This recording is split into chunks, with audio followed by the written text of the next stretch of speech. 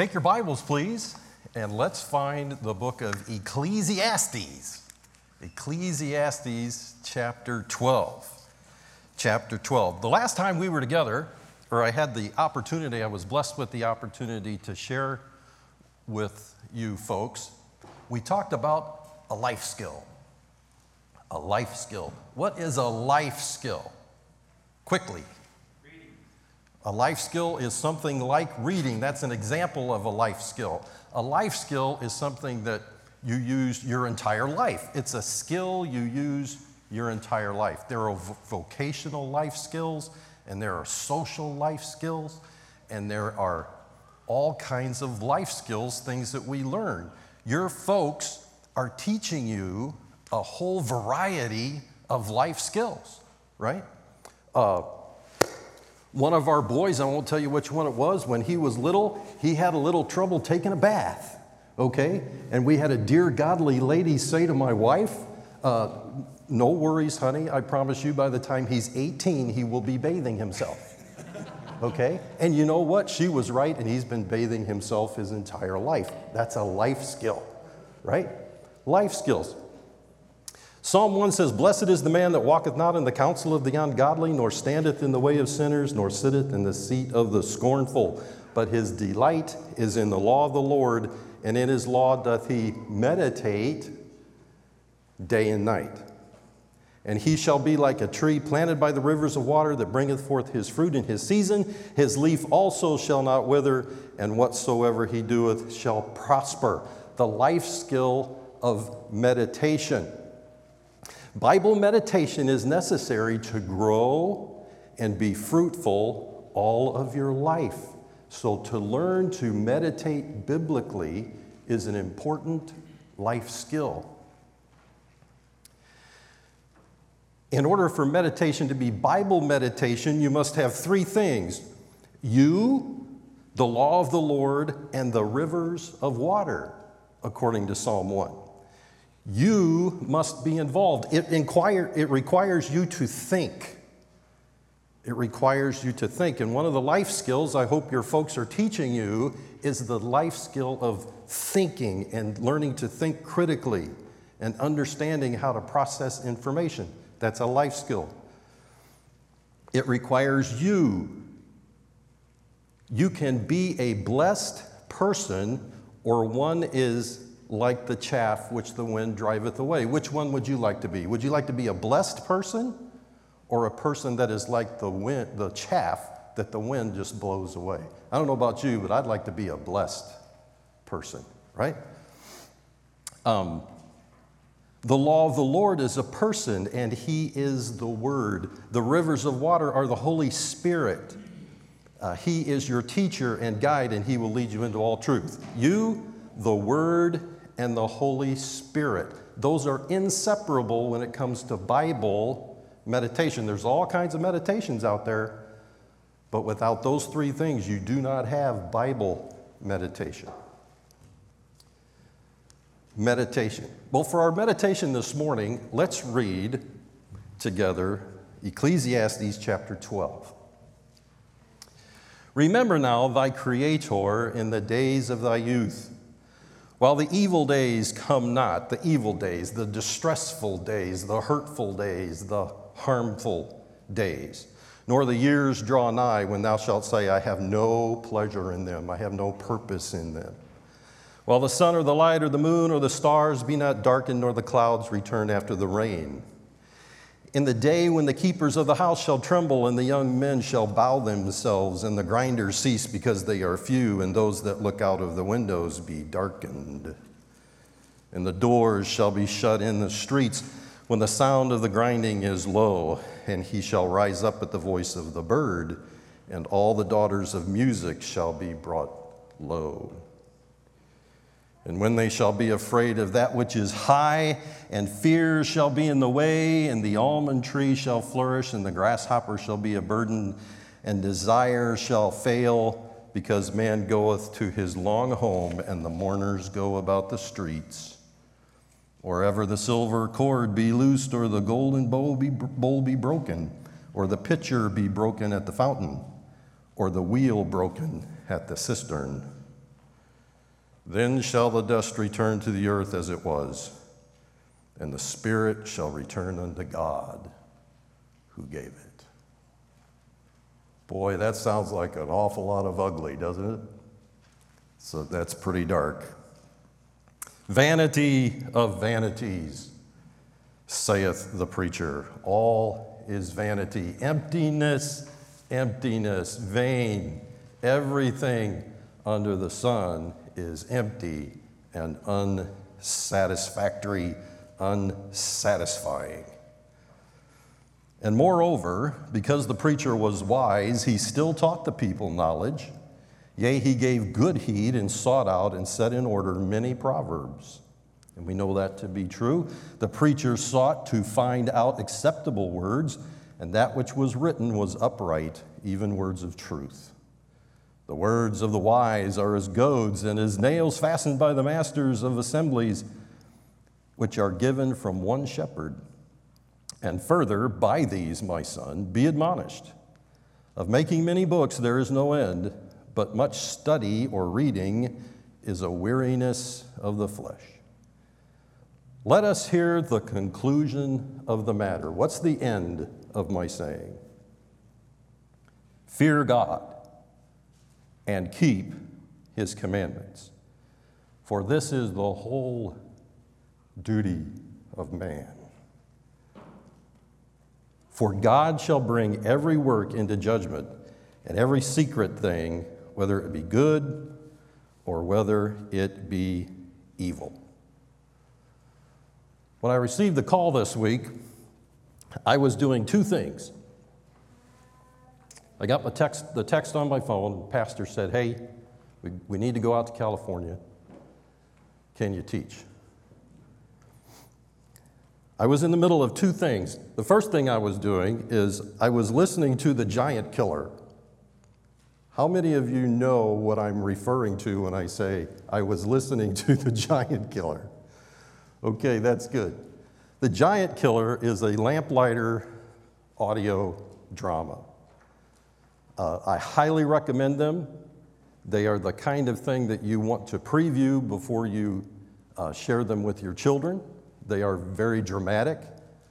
They can be extremely emotional. And they're for a more mature mind and heart, okay? I recommend them. They are audio dramas that have been produced from a collection of rare books that this family has collected, many of them written back in the 1800s and the early 1900s. And they are books and stories that communicate good, godly, biblical character. And I just happened to be listening to, I hadn't heard it yet, and I was listening to The Giant Killer this week. It's a story of the king's knight is on a journey to the castle in the high mountains where the king lives. And on his way, he encounters some amazing, amazing things. The other thing I was doing is my meditations had led me to Ecclesiastes chapter 12. I was thinking about my God is my creator. And Ecclesiastes 12:1 says, remember thy creator in the days of thy youth. Ecclesiastes is a small book written by King Solomon late in his life. The word Ecclesiastes means the preacher. And he does just that in this short book of 12 chapters. Now that he is older, he's looking back on his life, and he has a message that he wants to preach. And he opens the book with, quote, the words of the preacher, the son of David, king in Jerusalem, vanity of vanities, saith the preacher, vanity of vanities, all is vanity. All is empty. Having studied the book, we know the theme to be that everything under the sun, apart from God, is vain. So what does The Giant Killer have to do with the preacher's message? And it was interesting to me how the Lord kind of put those two things together for me in my heart and in my mind. What I'd like to share with you this morning is what I'm going to call the life skill of killing giants. The life skill of killing giants. The life skill of biblical worship. The life skill of biblical worship. Bible worship could very well be the ultimate life skill. It could very well be, if not the one of the most important skills you will learn, skills that you will develop. It's so very, very important. Let's pray together. Father, I pray that you would teach us a few simple things about your design for us and your design for worship, this thing the Bible calls worship. I pray that you would teach us some things about that this morning and how important it is. And I pray that this lesson might challenge us to think about worship in maybe a little different light than we have thought about it in the past. And I pray that you would use it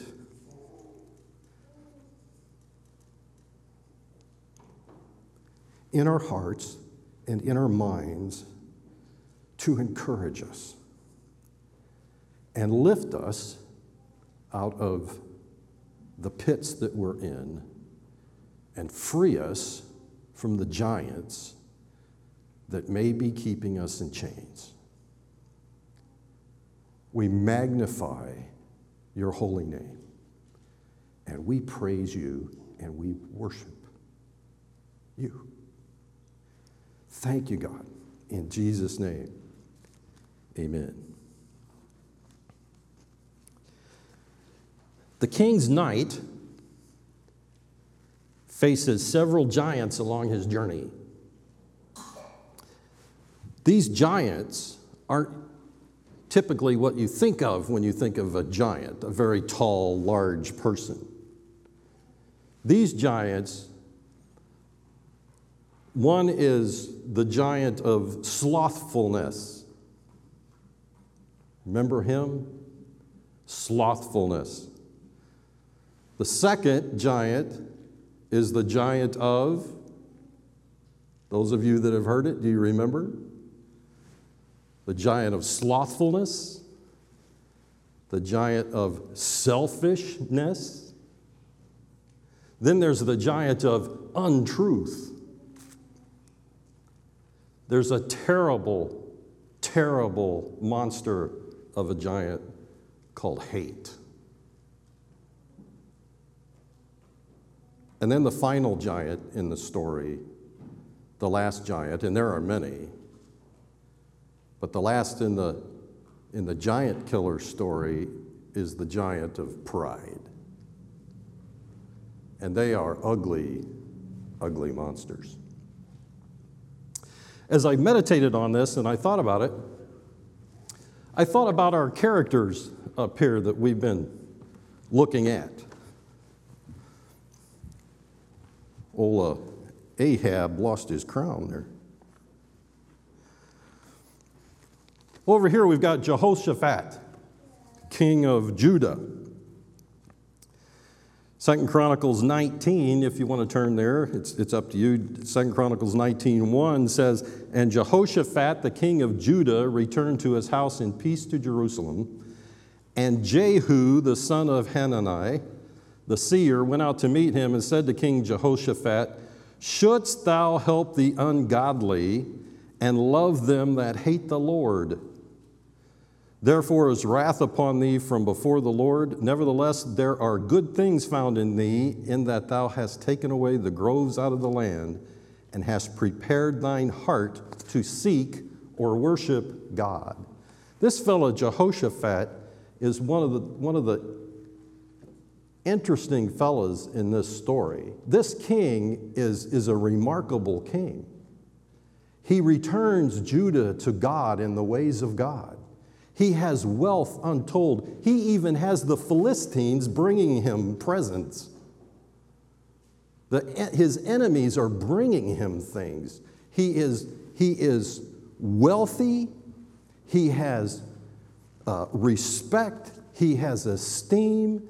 Not only the nation of Judah, but the nations around him are showing him all kinds of respect. He has everything there is to have as the king of Judah. But he has a giant. And twice, once with Ahab, and then later with Ahaziah, Pastor Stephen will have a lot to say about him, he enters into agreements and contracts. Just like right out of the blue, he enters into unholy alliances. And the Bible tells us that even in Judah, with everything he didn't take down the high places where the people burned incense. You could call his giant different things. I call it the giant of compromise. He was afraid, apparently, of conflict. There was a city he was concerned about, and instead of going to the Lord to take the city back from the Assyrians, he goes to Ahab and enters into an unholy alliance. And later on, he does the same kind of thing with Ahaziah, a wicked king. Jezebel over here. 2 Kings 9 says, "And it came to pass when Joram saw Jehu, the man that was anointed king over Israel, that he said, 'Is it peace, Jehu?' And he answered, 'What peace, so long as the whoredoms of thy mother Jezebel and her witchcrafts are so many.'" That's what the Bible says about Jezebel. In fact, Jezebel is so wicked that her name becomes synonymous with the wicked things that she perpetrated. Revelation chapter 2, verse 20 says this, "Now, notwithstanding, I have a few things against thee," this is the Lord speaking to the church, "because thou sufferest that woman Jezebel, which calleth herself a prophetess, to teach and to seduce my servants to commit fornication and to eat things sacrificed unto idols. And I gave her space to repent of her fornication, and she repented not." This lady gave herself to the devil himself. And she worshiped the demons of Baal, and Ashtaroth. I'd say she's got a few wicked giants. In fact, her giant was evil itself. Ahab here, the record on King Ahab says this in 1 Kings 21, "But there was none like unto Ahab." There's nobody like this guy.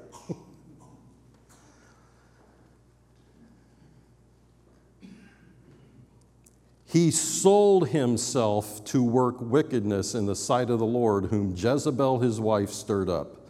And he did very abominably in following idols according to all things, as did the Amorites whom the Lord cast out before the children of Israel."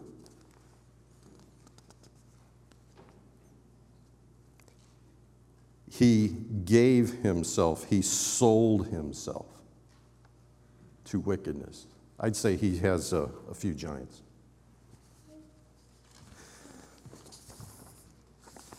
And then there's Elijah, the prophet. 1 Kings 19 says, "And Ahab told Jezebel all that Elijah had done, and withal how he had slain all the prophets with the sword. Then Jezebel sent a messenger unto Elijah, saying, So let the gods do to me and more also, if I make not thy life as thy life of one of them by tomorrow about this time." And when he saw that, Elijah, he arose and went for his life, and came to Beersheba, which belongeth to Judah, and he left his servant there.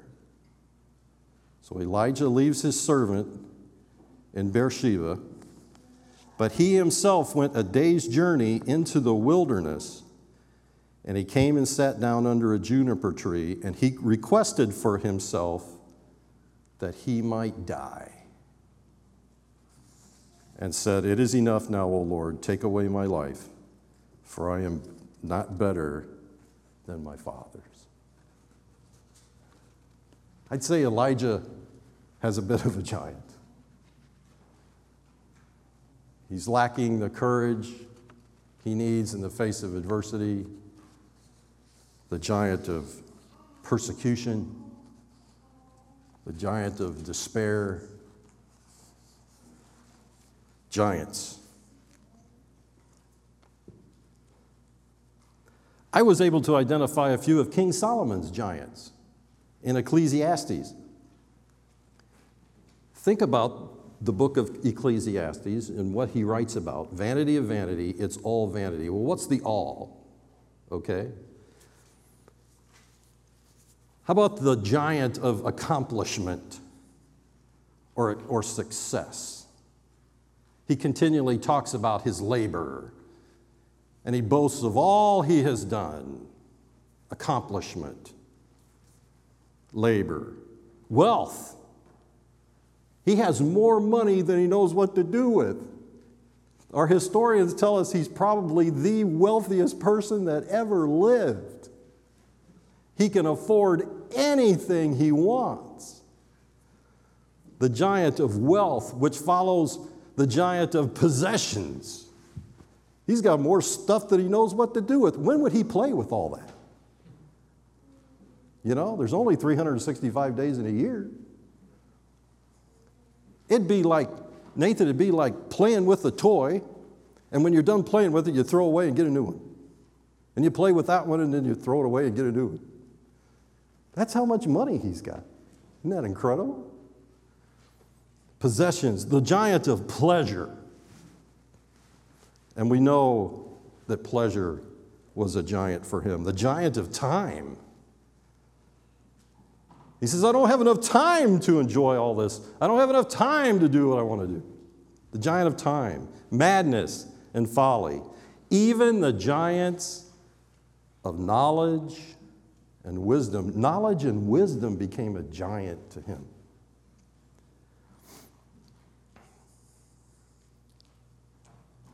Look with me at chapter 1 quickly.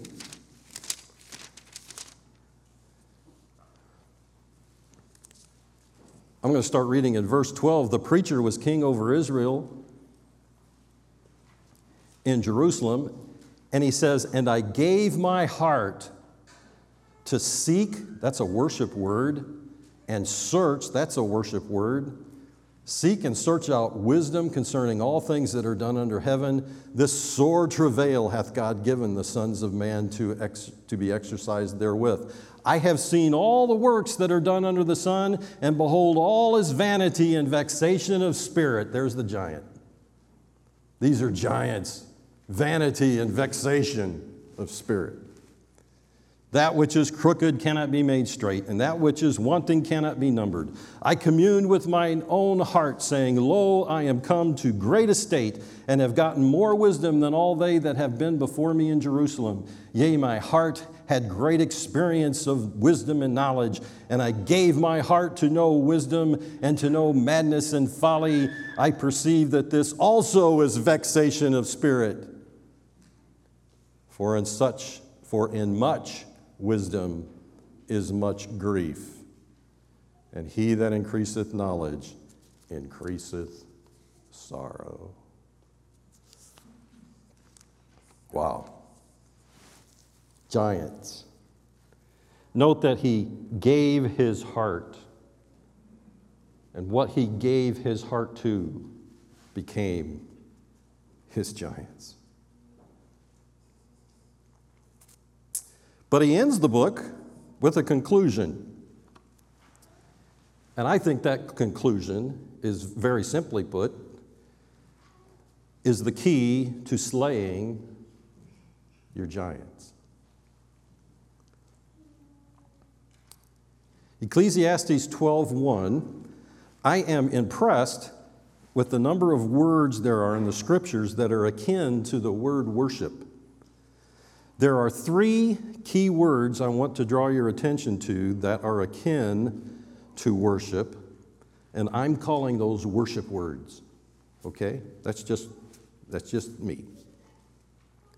The Bible says in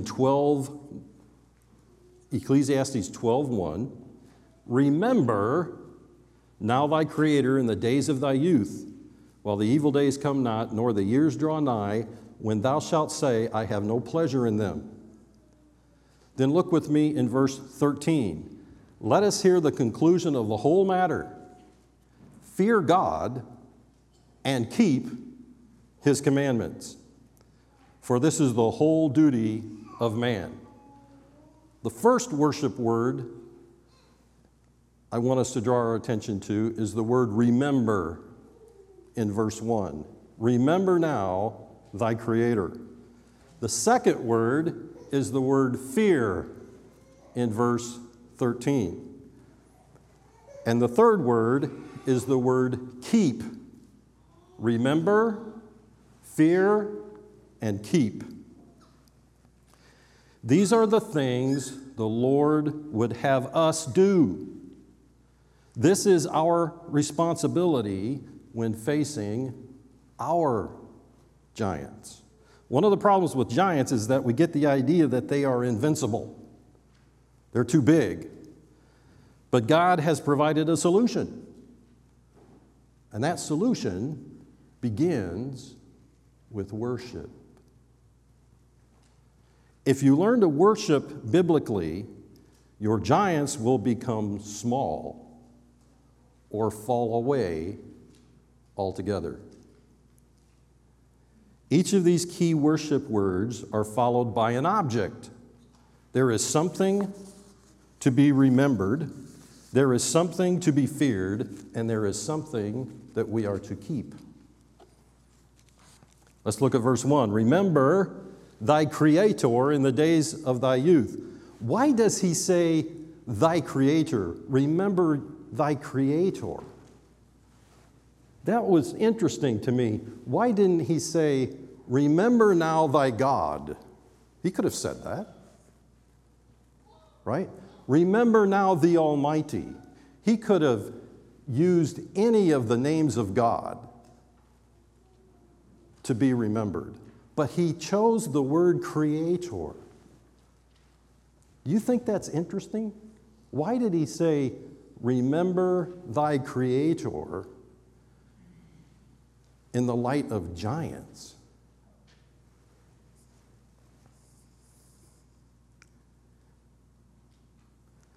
Recently, Mrs. Reisinger and I, with our state of affairs in our country today, we got interested in our founding. And I logged on to Hillsdale College and I entered into a free class. It's a series of about 12 lectures given by professors, and they take us all the way back to the 1700s, the 1600s and the 1700s, and they're talking about our founding, and in particular, how we developed the Constitution of the United States. And he said something very interesting to me. The Constitution of the United States is that document that gives our nation its context from which it functions. It answers the questions, where did we come from, why are we here, and where are we going as a nation? In other words, it provides us with meaning and purpose for our existence as a country. As a nation, therefore, whenever we have a situation that requires our attention, we refer to the Constitution, the document our nation was founded on, right? The Bible, from cover to cover, is that document, our authority that provides the context from which we function as human beings, right? The Bible is God's record of his revelation, relationship, reconciliation, and redemption. It answers the questions, where did we come from, why are we here, and where are we going? The great Almighty King Jesus wants us to remember, to mark, to be mindful of, to think about, to bring in remembrance the Creator. And not only that He is the Creator, but that He is thy Creator. Now think about this seriously. I am a creation of the Almighty God. You say, well, Uncle Bob, everybody knows that.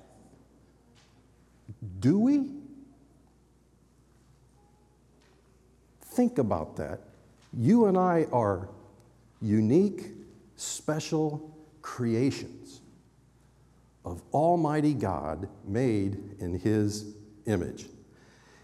If you and I are created beings, if we are a creation, that means that we have great purpose. Great purpose. Let's imagine for a moment that you have never seen a bicycle, and I bring a bicycle up here, and I stand it up here, and you say, wow, that's an interesting contraption. And the first question you're going to ask is, where did it come from? Well, I made it. Why is it here? Well, it has a purpose. Well, what do you do with it? Where's it going? Well, maybe is it something we hang our laundry on? Maybe we could pin our socks to the wheel spokes. Is that what it is? It's a clothes dryer? Maybe we sit a planter on the seat. Well, it's a nice planter stand for our flowers, right? No. You would ask the Creator, the one who made the thing, what's its purpose? What does it do? What was it designed for? Right? And we know that it's an instrument of transportation. You get on the thing and balance it and pedal it, and it'll take you where you want to go.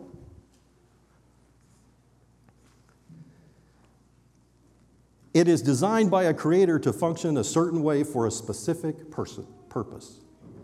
That's a creator. If you are simply the consequence of some evolutionary process, then the only meaning and purpose you can possibly be confident in is that which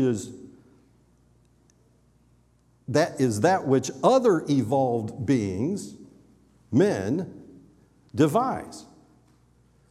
If I'm the consequence of evolution, then the only meaning and purpose I have in life is that which we come up with.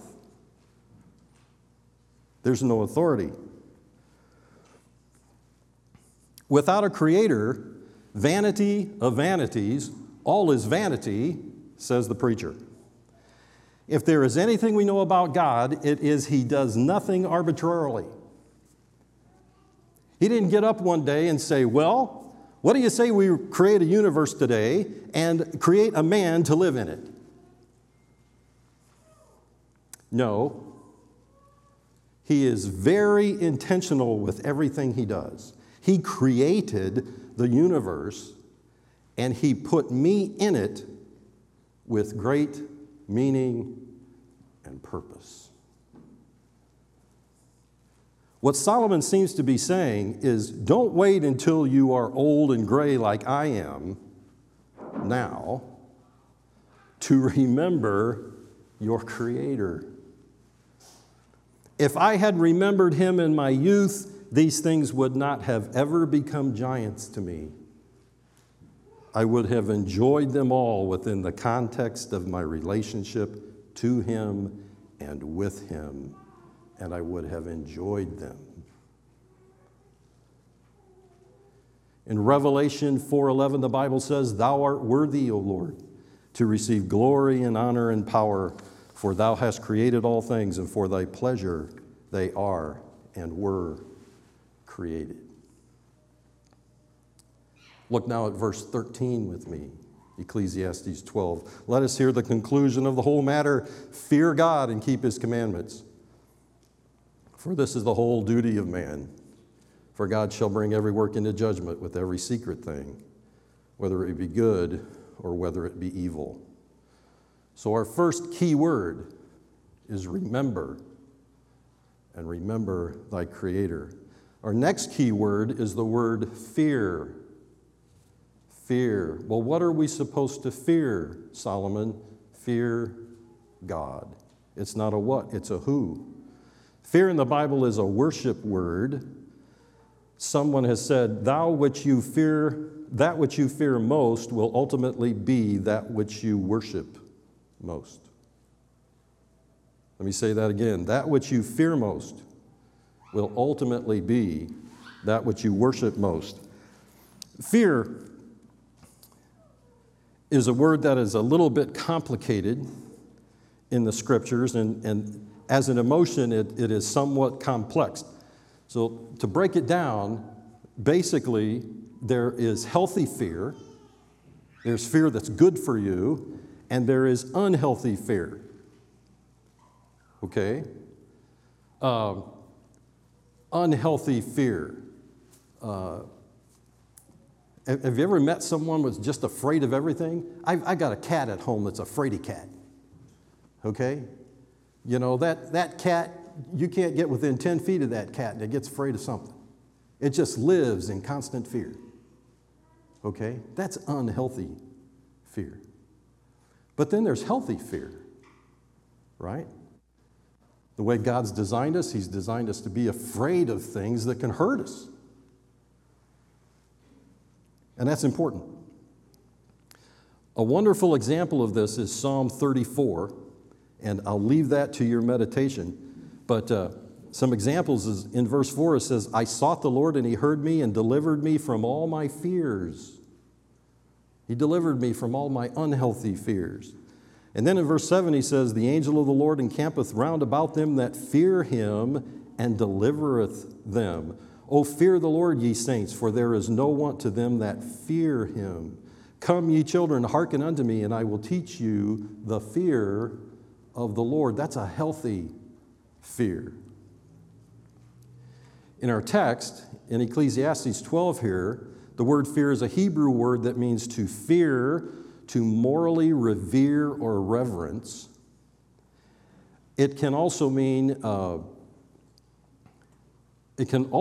to be afraid, to be frightened, to be fearful or afraid. Noah Webster, 1828, he says this, in good men the fear of God is a holy awe, or reverence of God and His laws, which spring from a just view and real love of the divine character. Inclining them to aim at perfect obedience, he says it is the worship of God. Fear in the Bible is the worship of God. Let us hear the conclusion of the whole matter. Fear God and keep His commandments. We were created to worship. We were created for worship. Colossians 3:17 says, and whatsoever ye do in word or deed, do all in the name of the Lord Jesus, giving thanks to God and the Father by Him. There it is. Everything we are to worship. Remember the Creator, that we are the creation. Fear God, worship Him. And our third word is keep. Keep His commandments. The worship word keep means to hedge about. That is to guard, to protect, to attend to. It does mean to take heed, to watch, to obey. It is used in the King James as to keep, to observe, to preserve, beware of, mark, be a watchman, wait, watch, regard, and save.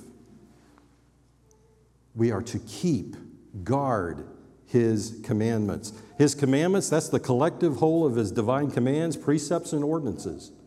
Between the covers of His holy book are many things, but it is no less than His revelation, relationship, reconciliation, and redemption. It answers the questions, who is God?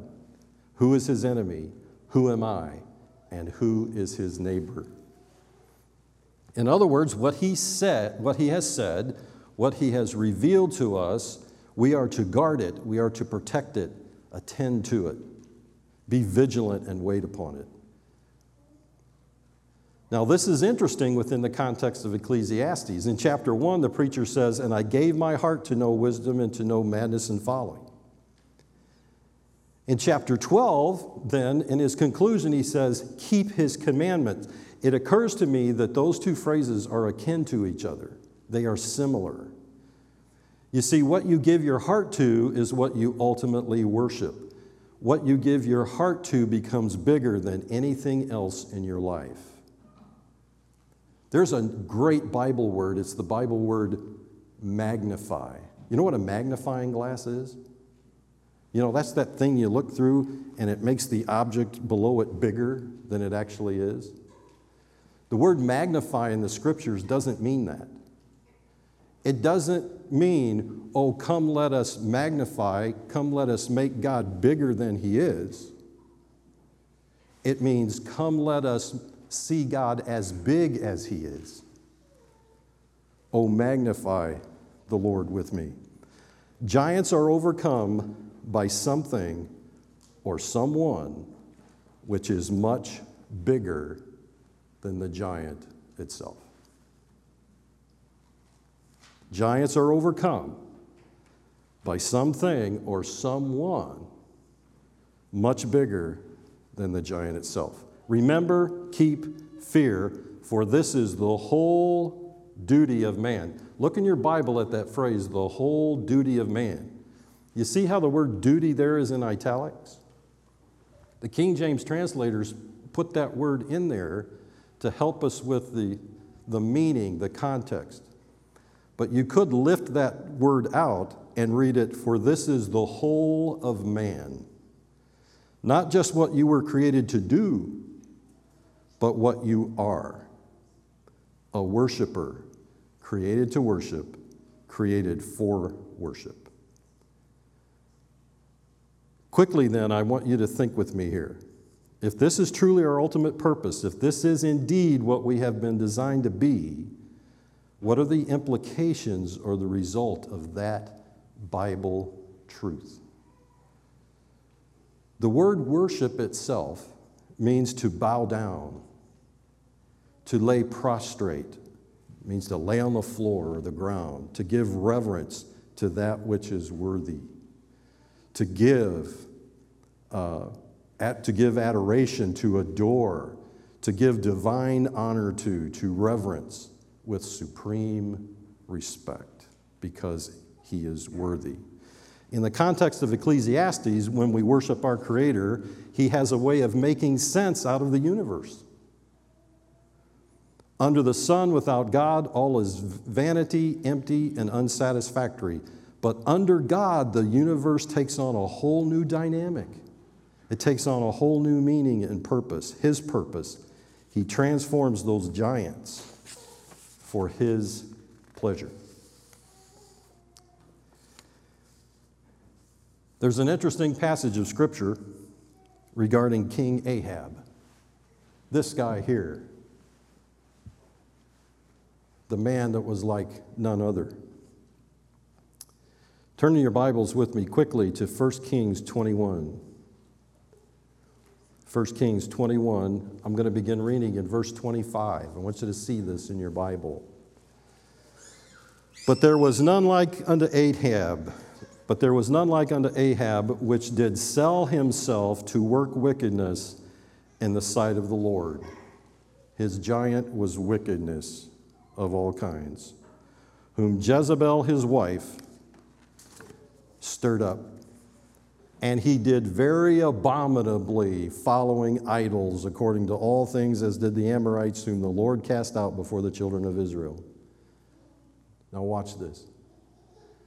And it came to pass when Ahab heard those words, he rent his clothes and put sackcloth upon his flesh and fasted and lay in sackcloth and went softly. Those are all worship activities. Those are all acts of worship. When he heard that God was going to judge his family and wipe his entire family out with a terrible judgment, he does something amazing. This guy worships the Creator. He worships God. and it gets God's attention. That's the amazing part of it. And the word of the Lord came to Elijah the Tishbite, saying, Seest thou how Ahab humbleth himself before me? Because he humbleth himself before me, I will not bring the evil that I have prophesied in his days, but in his son's days will I bring the evil upon his house. The word humbleth there means to bow the knee.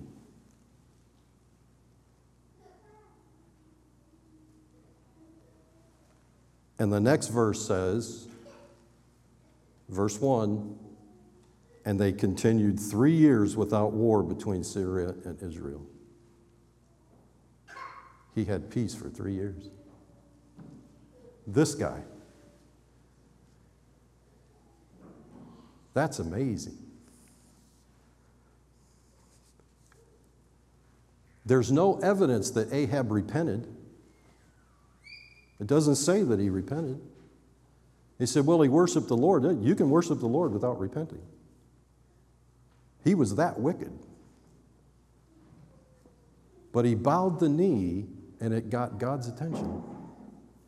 And he stayed his hand for 3 years.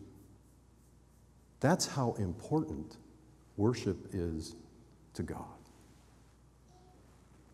In the context of the gospel, worship is to enjoy Him. By grace through faith, we enjoy fellowship and communion and the oneness with Him that He has secured for us.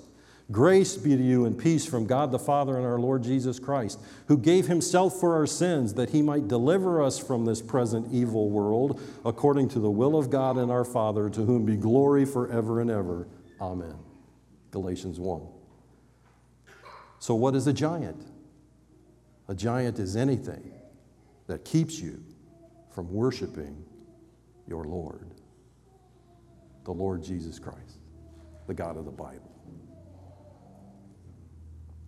Revelation 3:20 and 22, and we'll close. Behold, I stand at the door and knock. If any man hear my voice and open the door, I will come in to him and will sup with him and he with me.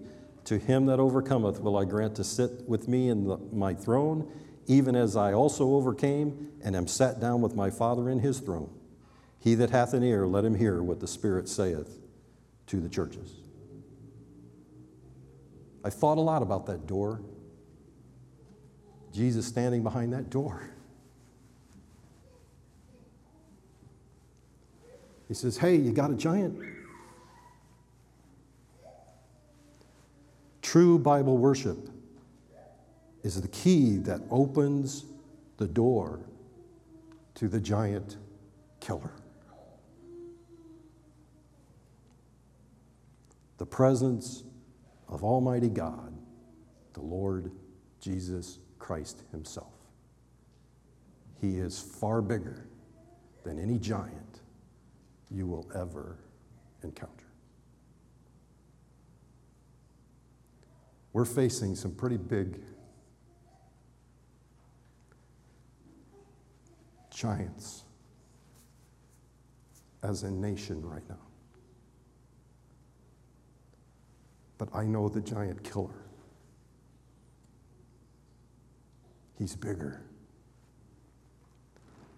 Make a joyful noise unto the Lord, all ye lands. Serve the Lord with gladness. Come before His presence with singing. Psalm 100. Father, thank you for your word. Thank you for this thing you call worship. Thank you for creating us to be worshipers. Thank you for giving us the ability to worship you and you alone. Thank you for what you're about to do. Thank you for slaying our giants. In Jesus' name, amen. You are dismissed.